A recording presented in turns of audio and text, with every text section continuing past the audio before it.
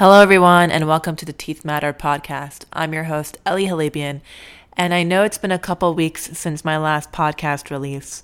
I'll apologize that I haven't been as consistent with my episodes, but recently I was on a trip to the Bahamas, and no, it wasn't a high-end luxury vacation. I actually went to Eleuthera, Bahamas with a beautiful group of people and the Glow Good Foundation to provide oral care and oral health education to the local community down there. And this was in partnership with Lenny Kravitz's organization called Let Love Rule. And this was their 7th mission. Yes, they have been going there for 7 consecutive years. I was grateful and very honored to join them on this 7th trip. And I can't tell you what an incredible experience it was. If you haven't been on a mission trip before, I highly recommend this one. We went down there, we had 3D printers, we had international dentists, we had specialists, and everyone was just a true team to building out good oral care and doing the best we can for people who need it the most. So I've come off that trip on a bit of a high, and I just can't stop talking about it. So if you're interested, check out the Glow Good Foundation, see how you can participate or donate however you can. And yeah, I hope to see you on the next one. But getting back to the podcast, today's episode is with Dr. Vincent Buscemi. He is a biomimetic dentist out in Michigan. He's gone through his ups and downs and his challenges, and from that, he created his own podcast called the Vincent Buscemi Podcast, a survival guide for new dentists. And he is amazing. He pumps out content on the daily, and I can't wait to share his insight with you. Let's dive in.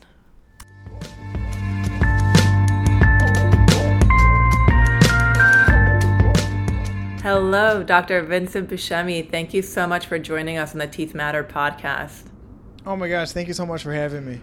I'm so excited to have you here. I just want to take a second to really shout you out because a couple of weeks ago I was in a bad mood and I was posting some stuff on Instagram, and you sensed my, my negative energy or my anxiety, and you reached out to me and we had a conversation, and you took time out of your personal life to make sure that I was doing okay. So that's something that you went above and beyond for me. So I appreciate that, and I want people to know what a kind person you are. You are so nice. As a fellow dentist, I can feel when other dentists are in a poor or bad place, so it was my pleasure to reach out. And something that came up, you have a Substack, and something that came up in my emails today was something about a notion of being nice or being kind. And I think a lot of us dentists get caught up in that, not knowing what the difference is or where to set our boundaries. So if you can just share what that new thought is and what that means to you. Sure, and the only reason I have a newsletter is because of you, because I didn't even know what Substack was until last week, so I appreciate it. So maybe like you, I'm a chronic people pleaser. Mm-hmm. I'm a chronic nice guy. I'll bend over backwards. I do everything I can, or at least I did, to sacrifice everything about myself to help the people around me, especially patients. And it only hurt me in the end. So you kind of have to grow some thicker skin and realize that being nice to people can only hurt you, and it hurts them as well. And there's a huge difference between being kind to other people, which is looking out for their well-being, but it's not always being nice to them.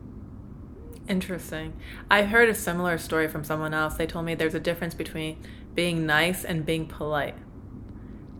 Like there's a limit as to how much energy you put into someone. So you will be polite and civil and obviously have their well-being in mind, but you don't need to overdo it and, blur those boundaries by being super nice, because then you're taking away from yourself. 100%. And it's so easy as people that take care of other people, like me and you, we take care of patients. We take care of our staff. We take care of our families. It's so easy at the end of the day to have done nothing for yourself all day. When did you come to a realization that you were being too nice at work? This morning. No. It's been slowly building up. I have this maybe insecurity or this fear that we're in a staffing shortage. I've had a few hygienists come in, come out in the past year, maybe 2 years. And I worry, like an insecure boyfriend would worry that their significant other is going to leave them. So I figure if I'm really, really nice to my staff and let them walk all over me, they'll stay. But that's a recipe for disaster for everyone. I mean, you're not the only person who thinks about the shortage. I see that around me in different offices as well. And I don't know why it's happening or where it's coming from. I would think that people actually need a job. But you're right, when it comes to actually hiring people and keeping people, there needs to be obviously a shared set of values. Do you have a certain hiring process or like a hiring ethic that you go by to make sure that you bring in the right people?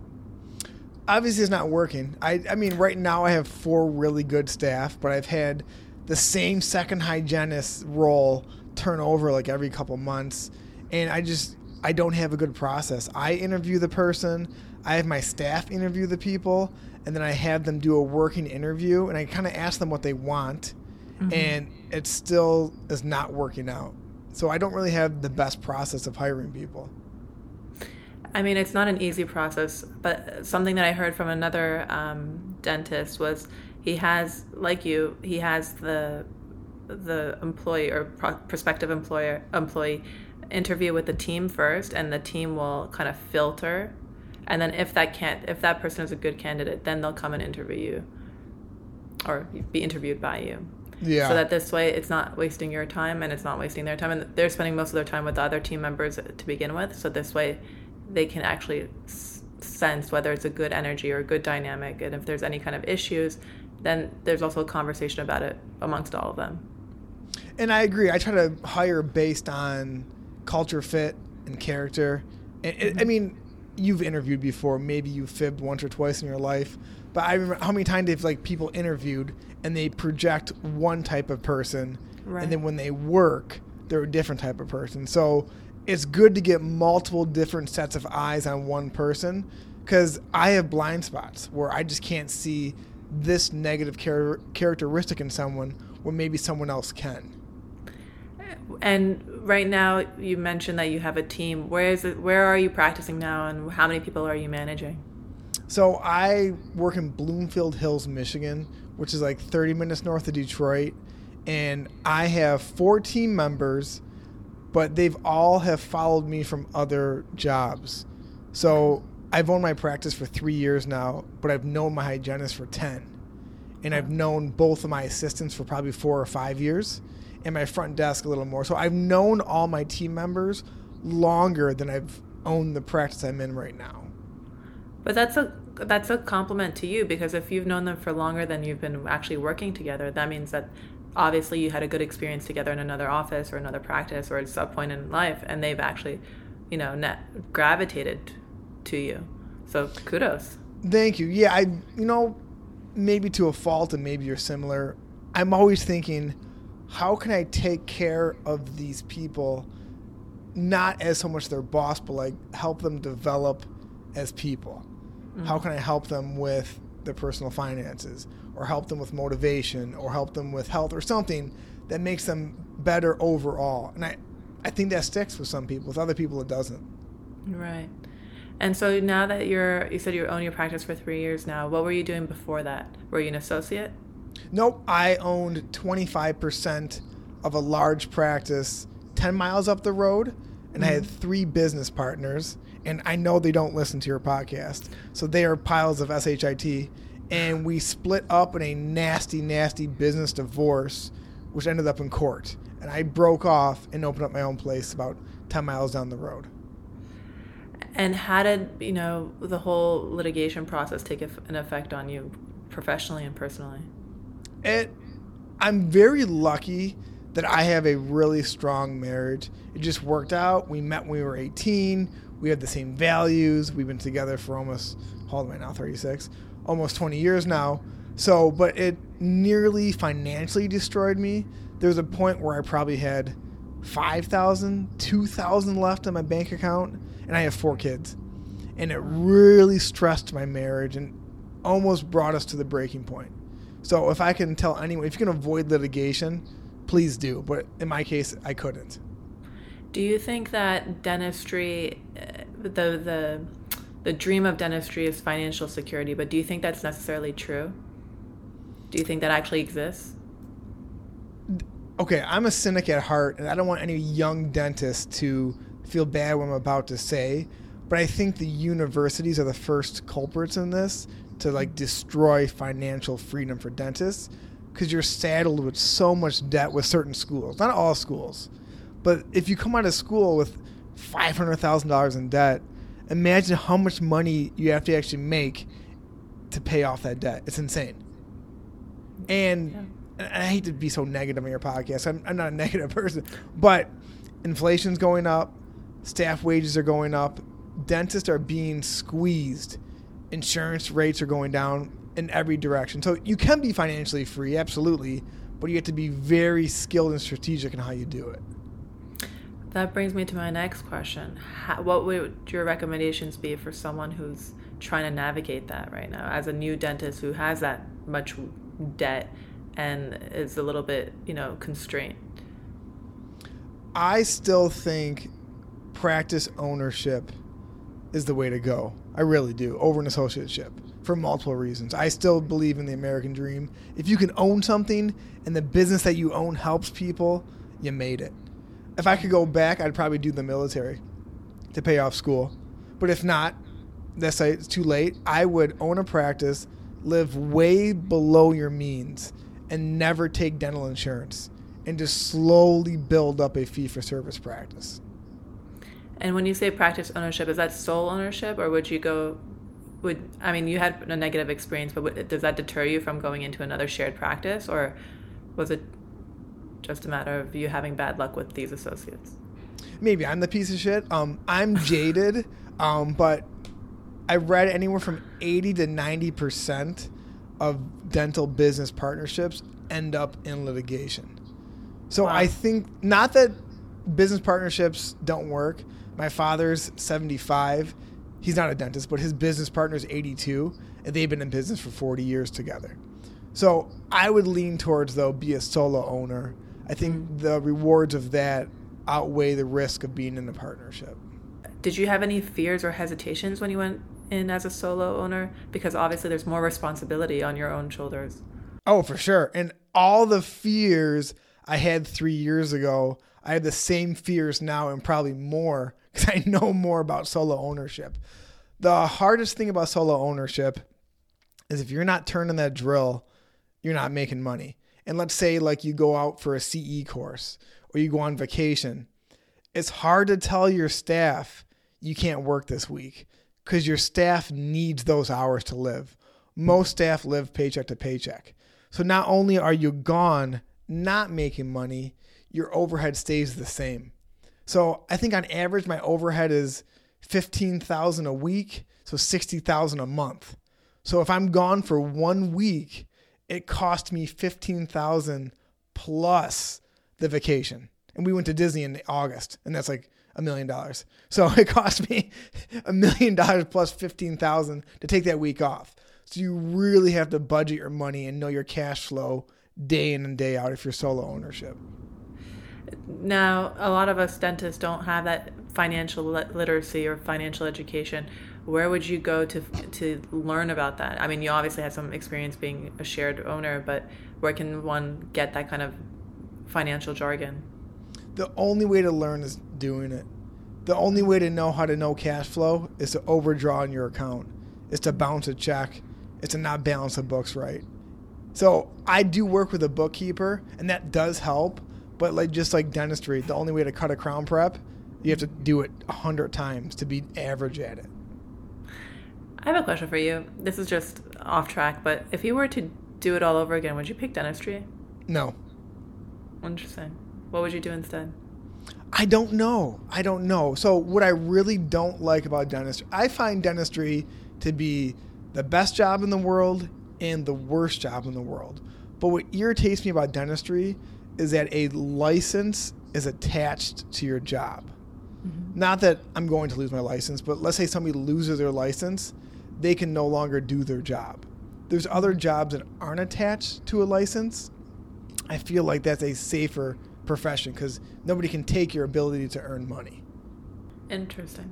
And so now you have your practice, you're a solo owner, but you're also a podcaster. Like you're venturing out into different domains of dentistry. Like this is a more creative side of dentistry, I think, or a more entrepreneurial side of dentistry. What's your goal with your? Tell us a little bit about your podcast, but also what your goal is with your podcast. So I have the second best dental podcast right behind Teeth Matters. It's called the Dr. Vincent Buscemi podcast. Just like your podcast, this is why I love your podcast. It's all non-clinical. It's all about finance, relationship, communication, leadership, health. And I love that stuff. And my goal is to basically provide a platform for dentists to learn the non-clinical side of dentistry. The podcast, I think, is 2 years or 2.5 years old. I've made $200 in 2 years.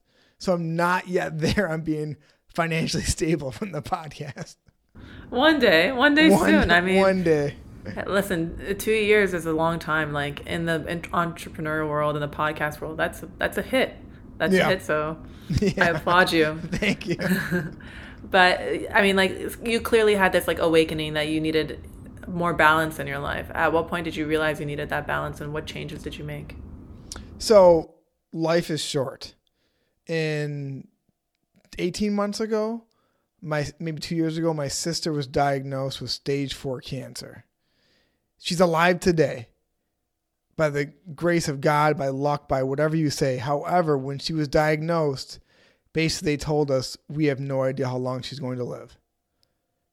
Thinking to myself, well, shit. Let's say something terrible happened. Let's say I have something genetic that's the same as her. I can't live day in and day out doing something that's not creative and helping people in the way I want to help them. So I said, fuck it. I'll start the podcast. Even if I make no money on it the rest of my life, it still fills up my bowl, my bucket, my soul. It makes me feel better. So honestly, it was that changed my mind. That's incredible. I'm happy to hear that your sister's doing well too, and that just kind of opened up new doors for you, and like it's been an outlet for you to learn from other dentists as well, right? On how to be healthy and keep sane and yeah, absolutely. Yeah, talking to people like you and other dentists and non-dentists, it makes it so worthwhile. What would you say you wished you knew before you went into dentistry? I wish I knew how painful it was, and I'll explain this, how painful it was emotionally and physically to be a dentist. I wish I knew that. You shared with me that you had a clinical outcome that wasn't ideal when we talked on the phone, and it hurt you really deep. I wish somebody would explain to me that you're going to feel that a lot throughout your career, but when you feel that means you're trying to get better. Nobody tells you how painful it is to be a dentist. And if you're a non-dentist, you'll think I'm complaining. But if you're a dentist, like you totally understand what I mean. That's so true. And it's funny because when you apply to become a dentist or you apply to dental school, like you do all these extracurricular things, which include volunteering, include shadowing for most people. Like I observe this person and that person, specialist, general dentist. But I never really saw them take on that pain. Like I didn't see them in pain. So I didn't understand how difficult dentistry could be. So I just go to the office, they have a patient, everyone's happy, the hygienist is talking to them, the assistant's talking to them, they're laughing, the doctor comes in all good and mighty, and everyone leaves happy. I didn't necessarily see any like challenges in the process. Maybe because I was unaware of the clinical aspect, I didn't notice it. But I feel like no one was really, if someone sat with me at that moment in time, I was like, Ellie, dentistry is difficult. Just like, don't look at this moment and think that tomorrow or the next patient after is going to be any easier. We didn't have that. My take is this. If you go to your dentist and you're like, do you like your job? And he's like, I hate it. I want to kill myself. No one wants to go see him because he hates his job. So dentists, I think, are afraid to tell people that shadow them they don't like their job, because most of the people that shadow me are my patients. So I'm not going to tell all my patients how painful my job is. Again, dentistry is very rewarding, but I'm not out there sharing. I'm not on my Google business saying like my job is painful because people won't come to me. But I think young dentists or students don't get that real world experience from dentists, which is a shame. Now, when we both know dentistry is painful, and we just talked about that, but did you find a type of dentistry that you do today that helps you avoid that pain or gives you less pain? 100%. So there's two ways you can view dentistry. I have friends who are really good at all aspects of dentistry, which blows my mind. I take a different route. I want to limit my practice as much as I can and become the absolute best at one or two things, like a specialist, but I'm a generalist. And that makes it so much less painful, so much more rewarding, because I have people that travel out of state to see me. I have friends that refer family and friends and like all my specialists, I treat a lot of their parents because the specialist trusts me on my specific thing. And it is so rewarding to be able to be really good at something and provide that service to help people. Can I ask what kind of dentistry you're practicing now? Like what specific procedure? I practice biomimetic dentistry. So I trained under the Allemans. I think it's 60 credit hours online. It cost $10,000 at the time. I think it's like double now. But basically it's minimally invasive adhesive dentistry, and I have a CEREC machine. So everything I do in the mouth is above the gums. There's no blood. I use a rubber dam for everything. It's very predictable. And that predictability and being really good at it and the lack of pain after procedures makes the job very rewarding. When you do something like biomimetic dentistry, it's very, it's very detail oriented. It takes a lot more time. It's not quadrant dentistry. What kind of scheduling do you have? I mean, how many patients do you see a day? How do you plan out your days? So I think, like a CEREC crown on say like 30, I'll do 90 minutes for the prep and the seal, 30 minutes for like making it, and then 30 minutes to seat it. So like anywhere from 2 hours to 2.5 hours for a single molar. But if I'm going to do like a molar and add a premolar on it, because I'm already in there, I'll only add an extra 30 minutes. So if I do like, let's say 29 and 30, I'll schedule 3 hours for that. Okay. And I'll do like a hygiene exam while the crown's being made. So maybe I'll see in a 9-hour day 3 people, or an ideal day would be that, like 3 or 4 crowns in 9 hours and see 3 or 4 patients. I appreciate that, because a lot of the times when you start practicing dentistry, you're in an office with an owner who dictates your schedule, but also doesn't give you the time to like focus on certain procedures, right? Because you're seeing X amount of patients per day, you might be double booked, so you don't get that quality time. What made you want biomimetic dentistry? What interested you in biomimetic dentistry so that you would have more control over your schedule? That's a really good question. Multiple things. The main thing was post-operative sensitivity. I feel like the first 9 years of my career, every 5th crown I did, like needed the root canal. So it's like every 5th person you treat, you're like, you're the one. In the year, you'll need a root canal. The second thing is the quality of my life was so much lower the more patients I saw during the day. I'm an introvert as you can get. And my limit's like I can talk to 4 people a day, minus hygiene. And if I'm seeing 10, 12 people a day and I'm rushing and I'm not like sure I did a good job, or the cement wasn't dry or the floss didn't go through perfectly, I would go home and think about that. So I would go home and I would think about the mesial canal in 14 I may have missed. And it would ruin my evening because my wife would be like, what the hell are you thinking about? I'd be like, MB2. And she's like, who's MB2? What does she mean to you? So I find that the less people I see during the day, the better my evening is with my family. Interesting. Now, is there anything that you would want to tell someone who's a new dentist or someone who's trying to navigate their way and like feels confused as to what kind of dentistry they should practice? Go slow.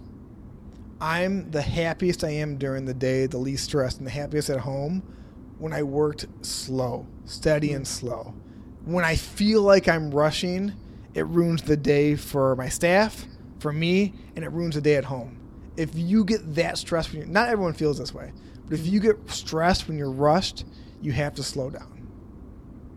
I mean, wish I could slow down, but sometimes being someone else's associate, you don't have that luxury. Like, what would you recommend for someone like me who is in that position? How do I slow down if I can't control my schedule? You got to make a stand. So either you work fast and you don't feel good about yourself, or you slow down and you take what your boss gives you. So if you slow down so much to where your boss is like, you're too slow, you're fired, it wasn't the place for you.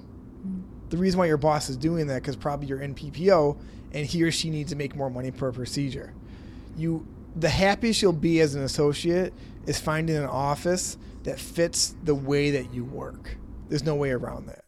No, that's really good advice, something that I should take into practice. It's hard because now that I've just started working, I've only been out of school for a year, and I'm trying to find a practice that suits me. I was working in like what you call like a FQHC, which is like similar to a Medicaid mill, and that was really hard because I wasn't doing quality dentistry. It was just patchwork. Insurance limited the type of procedures that I could do, and patients didn't have the money to do them. Now I'm in another office and I'm doing really well there. I'm really happy. I have a mentor in that office, but I'm also trying to explore different other associateships just to see if there's any differences, or if I'm going to obviously experience something else, just to gain that insight. Did you ever do anything? Did you go straight into practice, or did you go straight into ownership with the other three owners? No, I worked for my childhood dentist my first job. And then after a year, he pulled me back and he said, Vince, you are the worst dentist I've ever hired, and you're fired. So my very first job, my boss told me he's never seen a worse dentist in his life, and kicked me out of his practice. And he was my childhood dentist. That's soul crushing. I went right into Medicaid, and I thought, and this is nothing negative about Medicaid dentists. They're good people. They're doing the best they can. But maybe the quality of work might be lower in Medicaid. I'm just guessing. And I thought to myself, I'm going to have to hang out in a Medicaid-type clinic the rest of my career, because obviously I have some genetic deformity that's making me the worst dentist ever to live. And I thought that way for 3 years while I worked in Medicaid. How did you get out of that negative mindset? I burnt out. I was pulling 50, 200 teeth a day. And I didn't get out of the negative mindset, but my quality of life was so poor, I had to move jobs and just take a risk. And the only way I got out, not to cut you off, the only way I left the negative mindset was I finally found a niche of dentistry I'm really good at, patients I like, and staff that I like. It took 10 years to do it. So being in these other offices and doing dentistry that you didn't like, do you feel like because being stuck in those offices, your, I guess, skill level diminished? Did you feel that? My skill levels for crowns, fillings, and like fixed stuff, and Medicaid for sure diminished because I only did like 1 crown a year. I got really good at extractions. Where you are, you have to keep doing the same thing over and over and over to get better at it. But you're like, the skill of being a dentist, no matter where you are, will always get better if you're trying to get better. Because half the battle, if not more, is patient management, time management, how you talk to yourself. And no matter where you're going to be in a job, you'll get better at that. And the skills you'll get back, no matter where you go. I think being in an FQHC for me, I was doing a type of dentistry that kind of, I guess, diminished my skill level because I wasn't focusing on things that I like to do. And so now that I'm in this new office, I find these new things a little bit more challenging. And I'm like, well, have I wasted my time? That's how I think about it. You have not. Everything you're doing, I know you're getting better. You really are. So I promise you did not waste your time. You only waste your time if you go in every day and you're like, I hate this job, I hate myself, and you do the absolute worst work every day. What are some things that you do to keep yourself in a positive mood on a daily? Exercise. I do pray. And are you familiar with the Stoics? The ancient philosophy of Stoicism? So pick up any book about Stoicism, and they talk about something called negative visualization, which is like gratitude on steroids.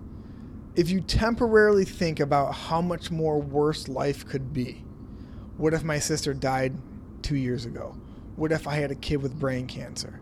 What if I lost my leg? What if I went to Michigan State? No, I'm joking. So if you like think to yourself like, what if life was like this and your life is not like that, it will instantly make you feel better. What if you pulled the wrong tooth today? What if like you stab yourself with an HIV needle? There's so many different ways life could be worse. And that is the best way daily to recalibrate your life. Because somebody right now is on a ventilator in a hospital begging they'd be in a position like me and you to be in the podcast. You're absolutely right. That does bring some great like gratitude into the picture. Are there any last words you want to share with the audience? I think a really good practical advice that I wish I would have followed is stay in an associateship 2 or 3 years, because you need to see your old work come back to learn why it failed. Like everything I did in the Medicaid clinic failed. Everything. Because I was bulk filling, had terrible isolation. Or like if you break a root tip off and you leave it in there and it comes back a year later, you need to be in a job long enough to see your previous failures so you can get better long term. I like that. I actually really appreciate that. Thank you. Because I know a lot of people think that they should try a few places at once or jump around from place to place because the fit isn't great. But I mean, obviously you want to be somewhere that you like to work, but to be there long enough where you can see recurring patients, that's when you can actually assess your work. Yes, because if you leave every 18 months, you'll never see that crown that pops off after 2 years. Doc, thank you so much for being with us. I really appreciate your time and your insights, and I'm sure everyone else will too. Do you want to give, the name of your podcast, the different platforms you're on, your Instagram handle, so that they can get in touch with you? Yes. So before I do that, thank you for doing this, Ellie. When I was a first year student, I was like still learning how to still learning how to tie my shoes. And you live in New York City, you're on your own, you have a podcast, you're killing it. So I really appreciate you. Thank you. My podcast is the Dr. Vincent Buscemi podcast, the survival guide for dentists. I'm on Instagram, Vince DDS, and I have a newsletter with 7 subscribers. Ellie's one of them. And that is the Dr. Vincent Buscemi podcast newsletter. And that's about it. Amazing. Everyone join the newsletter. Go check out the podcast. Go on his Instagram. He has amazing reels on the daily. Dr. Vincent, appreciate it. We'll talk soon. Thank you.